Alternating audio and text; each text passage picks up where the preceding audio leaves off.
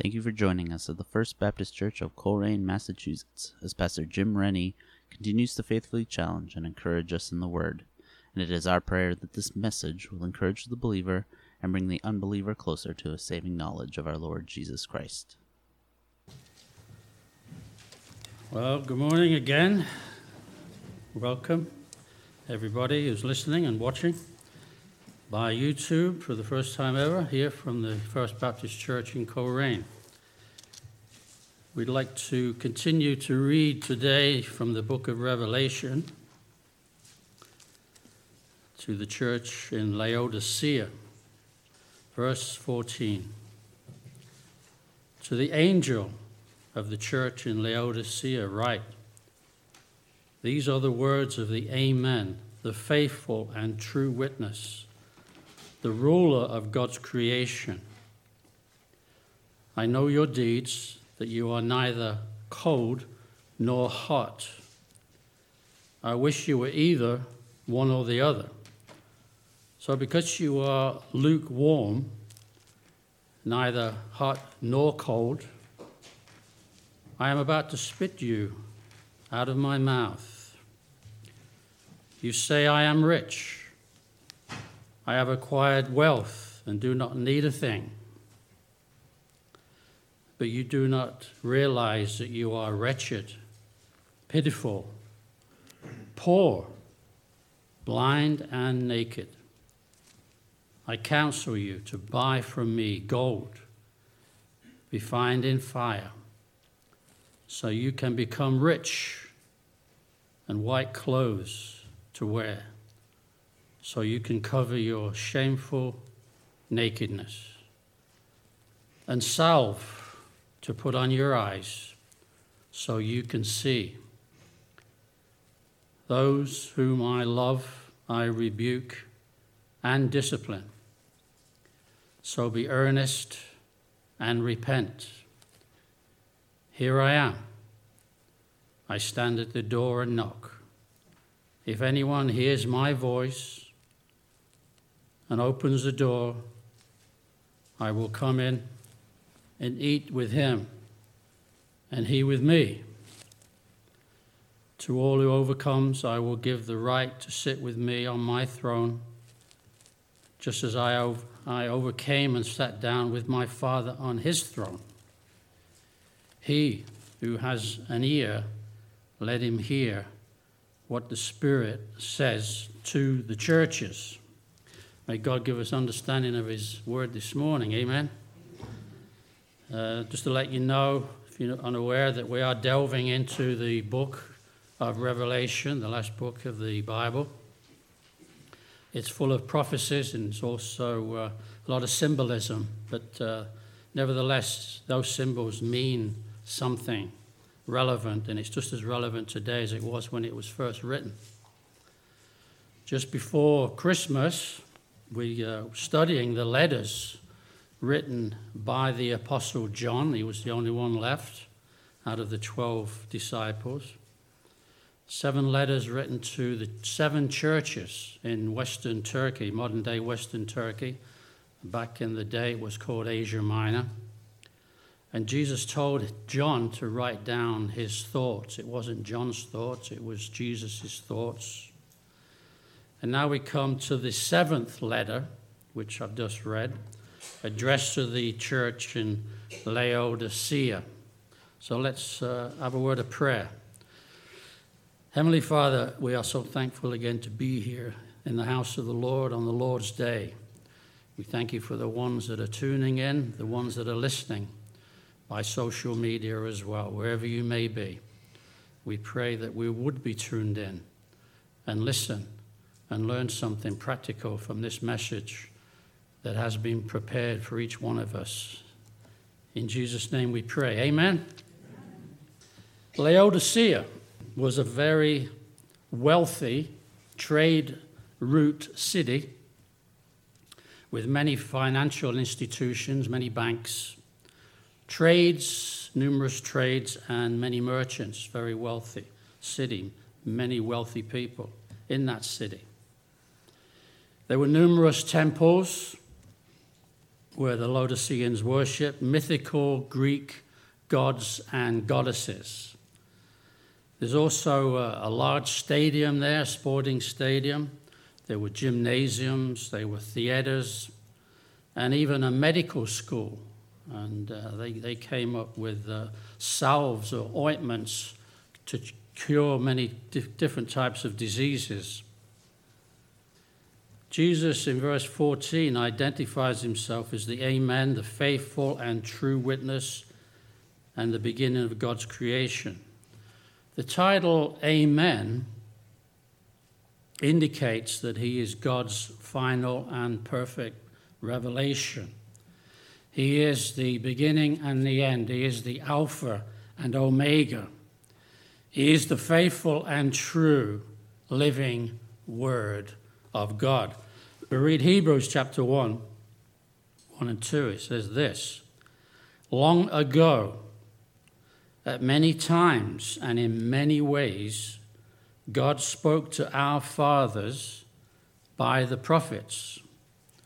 But in these last days, and we're living in the last days, he has spoken to us by his Son, and his Son is named Jesus. Jesus is the only reliable witness. He always told the truth, the only one that ever did, because he is the truth. Amen? I am the way, the truth, and the life, and no man comes unto the Father but by me, Jesus said. Always told the truth. We can rely on what he says. The ruler of God's creation. Listen to John 1 through 3. This is what John says, inspired by the Holy Spirit, who inspired the Word of God. In the beginning was the Word. The Word is referring to Jesus Christ. And the Word was with God, and the Word was God. So co-equal. God the Father, God the Son, God the Holy Spirit. Not three gods, one God. He, Jesus, was with God in the beginning. Through him all things were made. Without him nothing was made that has been made. It tells us that. The ruler of God's creation. God created everything in the beginning. He's always existed. Jesus knows what's going on. God knows what's going on. We can't hide anything from us.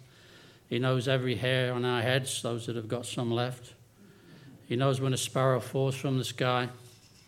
And he knew what was going on in the church in Laodicea. What was their spiritual condition? Tells us. They're neither hot nor cold. What does he mean by that? Well, they were content just to play church, going through the motions. They were really indifferent towards God. The best word to sum it up is they were apathetic. All right? They were apathetic. People who are hot for God are committed to God, and they are deeply involved in their faith. You hear about people that are hot for God. You know, they're on fire for the Lord. You've heard that expression. And those who are cold, at least they can get hotter. Right? At least they can get hotter, those who are cold. But Jesus is talking about those people in the middle. They're neither hot nor cold. And Jesus describes them in verse 16 as lukewarm. Lukewarm. You ever tried drinking lukewarm water? It leaves a nasty taste in your mouth. I just want to spit it out. But that's what Jesus wanted to do with these people. You know, many people have some knowledge about Jesus. Many, numerous people are religious. Millions of people. You say, well, I believe in God. So some ex-gangster, and I think he still is a gangster, he said, well, I believe in God. Well, so does the devil. The devil believes in God too. But there's a lot of religious people that don't have a problem with Jesus. They believe who he was and all the rest of it. They try to do good. They think they are good because they go to church. And they may be good. They do good things. They never break the law. They're upstanding citizens. So they think they're okay with God, that they're going to gain some brownie points with him, and he's going to let them in for doing their good works. But the problem is, these lukewarm people that Jesus talks about, they lack a true, genuine faith in Jesus Christ to be truly converted, to be truly born again. Unfortunately, but there's still time. There's still time. But that was the condition of those people in that church in Laodicea. The taste of the Laodiceans' religious life, going through the motions and playing church, it was distasteful to Jesus. It made him sick. I like the old authorized version, that English name. He said, I will spew you out of my mouth. I will vomit you. You make me sick. He wanted to spit them out of his mouth. Their religious activities and their mentality, it made him sick. That's what he said. That's what he said. I'm just saying what he said. I'm not making this up. Those who are lukewarm, they're in a spiritual coma. They are comfortably numb. They've got no enthusiasm for the things of God, and there's no sign of any spiritual vitality. That's people that are comfortably numb, those that are lukewarm. In verse 17, said the people in Laodicean church, they were very prosperous. Mentioned that already. It was a very rich community. Probably even some wealthy bankers attended that church. Some members of that church, possibly. But even though they were materially rich, financially rich, Jesus says they were poor. He's meaning they were spiritually poor. Spiritually poor. They were spiritually bankrupt. And bankers and people that are broke can relate to that. They were also spiritually blind, he said. Not just spiritually poor, they were spiritually blind because they didn't see the need to have a close relationship with Jesus. And they had no vision to evangelize people who are lost, that are unsaved. You're either saved or you're not saved. They boasted about their wealth, but it wouldn't last. Never does it? We're all going to leave it to somebody else. If you've got any left, somebody says, I'm spending my grandchildren's inheritance. Someone's going to spend it if you don't. Amen? It wouldn't last. Their wealth wouldn't last. It doesn't last. I went to visit Elvis's home in Graceland one time. Everything he ever owned was still, it's all there. You can go see it for yourself. The airplanes, his driver's license, his motorcycle, gear, everything. His film scripts, it's all there. We leave everything behind. The only lasting treasure that is worth anything is stored up in heaven by being faithful to Jesus on earth. That's what really counts. That's what's going to count.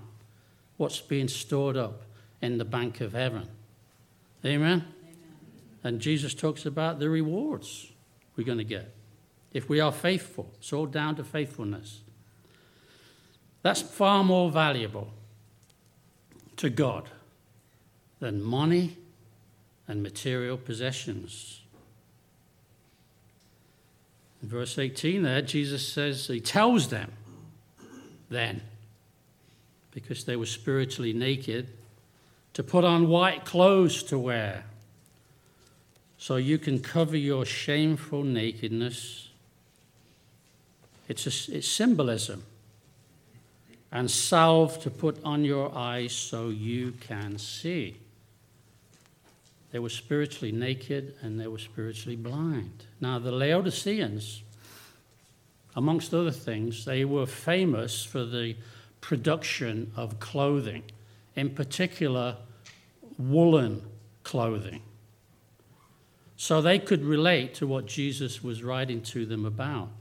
Jesus offers them to wear white garments, and these represent living a pure life to cover their spiritual nakedness. The true conversion to Christ, he not only covers our sins, he completely takes them away. We wear the robes of righteousness. You can't see it, I can't see it, but God sees it when we receive the Son of Righteousness, Jesus Christ. He doesn't see our sins. He doesn't see our faults. He sees Christ in us. Should get an amen for that one. Thank you. Better late than never. The Laodiceans, they also produced and exported ointments. I mentioned that before. Ointments. They had their own medical hospital there to treat eye diseases. They exported those things. They produced and they exported ointments, eye salves. But Jesus offers them a cure for their spiritual blindness. Amen? Their spiritual blindness. He said, you're blind. But he's offering them a cure. Jesus enlightens us. He is the light, and we need to come to the light. Have you ever come to the light? You ever seen the light? Jesus is the light. Come to Jesus, and you will be free indeed. Verse 19, Jesus tells the church to turn to him and get out of that lethargic, spiritual, lukewarm, indifferent, apathetic condition. Turn to him.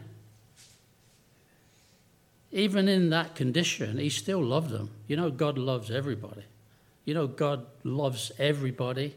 He loves everybody so much that he sent his son, Jesus, to die for you on a cross. He bled and he suffered and he died for you to take your sins so you wouldn't have to bear the punishment of the things that you've done wrong in your life. He did it. And he loves everybody. He loved them. And he knew what was best for them. He knows what's best for us. He knows what's best for you. He didn't want them to suffer the consequences of their lukewarm indifference towards him. In the book of Hebrews, chapter 12, it explains, and you can read it later, why it's absolutely necessary to discipline rebellious children, to discipline rebellious children of God. You're either a child of God or you're not. And sometimes rebellious children, they go astray. And God has to bring in various means and circumstances, even uses sickness to bring those people to repentance and get in line with what he wants for their lives, because he knows what's best for our life. He uses different means, not because he dislikes that person or hates that person. He does it because he loves that person. If you have a child and you allow that child to continue to live in that rebellion, he's going to grow up that way and be a menace to society. So what you do, or you ought to be doing, is to discipline that child in a loving way. I'm not talking about child abuse. That's absolutely wrong and out of order. Discipline that child, and every child is different. Some children, not even going to say it, some of them need to be put in a corner. Or you take their Xbox from them, or whatever, you know that your child better than anybody else does. And every child is different. God knows each one of us and each of his children. Amen? And he uses different. He wants us to walk in fellowship with him. He doesn't want us to be rebels. He wants us to be controlled by his Holy Spirit so we can have peace and abundant life in this world, which we can if we come in line with what he wants for our life. Are you with me so far? All right. Now in verse 20. This is often quoted to evangelize the unsaved. All right? Which is okay. We can still use that. And it's more common for that fact that trying to evangelize people that are not saved, to evangelize the lost. And it still applies, but it's not really, that's what it means. And I'll quote it, verse 20. And Jesus says, "Here I am. I stand at the door and knock. If anyone hears my voice and opens the door, I will come in and eat with that person and they with me." Like I said, it's often quoted to evangelize the unsaved, but it's written to the church in Laodicea. It's got to be taken in its proper context. It's written to the saved. It can apply to the unsaved as well. Jesus is always there. He's knocking on your heart's door. All you've got to do is open your heart's door to Jesus and let him in. Receive him as your Savior, and then you'll be saved. Simple. Even a child can understand that. You see Jesus, he's outside the door of the church. He's knocking on the door. If it was my door, the dog would be barking. And it's really loud. Joe came to the door the other day and I have to go like this, even though I'm partially deaf. There's a picture of Jesus standing knocking at the door of the church in Laodicea. He wants to be welcomed in. You may have seen that painting, and Jesus is knocking on the door, and there's no door handle. Well, it doesn't say that, but it's okay. He wants to come in. He wants to eat. He wants to sup with them. He wants to fellowship with them and enjoy a meal. Who doesn't enjoy a meal? I had too much over the Christmas break, I tell you what. Still got some candy left over. He wants to come in and fellowship with them. We have a fellowship meal here, usually, about the end of each month. It's a great time. We have a great time of fellowship. That's what Jesus wants. He wants to have fellowship with those people in the Laodicean church. But, unfortunately, that church didn't invite him in. They kept him outside. Have you ever invited him in to your life, into your heart? Or are you going to keep him out? You're going to close the door on him. He's knocking on the door. Can you hear him? He's knocking on the door. Even though he won the victory over sin, he died for them. He won the victory over sin. He won the victory over the devil. He won the victory over the grave when he rose again from the dead. He rose again from the dead. But what happens? They still blocked him out. They didn't invite him in. They blocked him out of their lives. That's what so many people do. And it's a shame because they don't realize the blessings and the joy that you can have when you just open up your heart's door and receive him as your Savior. Have you ever done that yet? What are you waiting for? What are you waiting for? One day it'll be too late. Be too late. Even because they didn't allow him to come in to that church because they were so content with what they had, their material possessions and their riches. He graciously promises the church, that if they repent, if they turn from that lukewarm attitude, that indifferent, apathetic attitude, that they had towards him, he's still offering them a chance to be rewarded, to give them the honor of sitting with him when he returns to rule his kingdom, his coming kingdom on this earth. One day he's coming back. He's promised to come back, and he will, and set up his kingdom. And we can rule and reign with him. And he's offering them that opportunity if they would just let him in, not block him out. Regarding the coming kingdom, this is what Luke chapter 1 says. And he says this: the angel Gabriel, and you're familiar with this around Christmas time, the angel Gabriel told Jesus' mother, Mary, that her child, Jesus, would be great and will be called the Son of the Most High, S-O-N, Son of the Most High. This is God's Son, Jesus. And the Lord God will give him, who? Jesus, the throne of his father David. See, Jesus was in the lineage, the line of David, King David. And he will reign over the house of Jacob. And when it talks about Jacob, it's always referring to the nation of Israel. And Jesus is going to set up his kingdom and his throne in Jerusalem one of these days. He will reign over the house of Jacob, Israel, forever, and his kingdom there will be no end.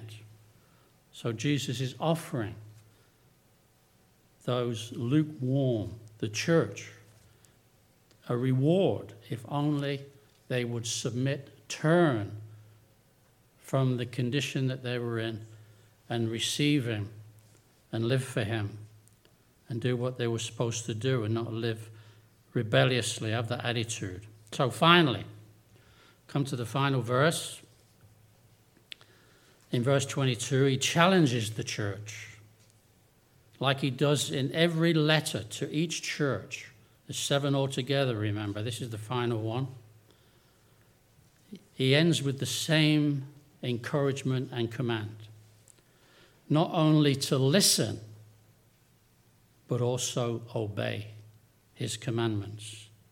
And that goes for any church in any generation. That's what we are supposed to do. We are to listen, like you have this morning, or whatever time you're watching this. Not only listen, but also obey his commandments. Listen and obey. Make that your New Year's resolution, if you haven't done so already. I've made 3. I've broken 1 already. I'm not going to tell you what it is, because old habits die hard.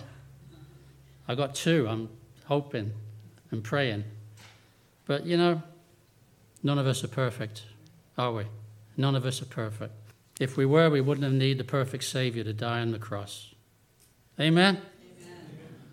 So, that concludes our study of the 7 letters addressed to the churches in Asia Minor, which is modern-day Western Turkey.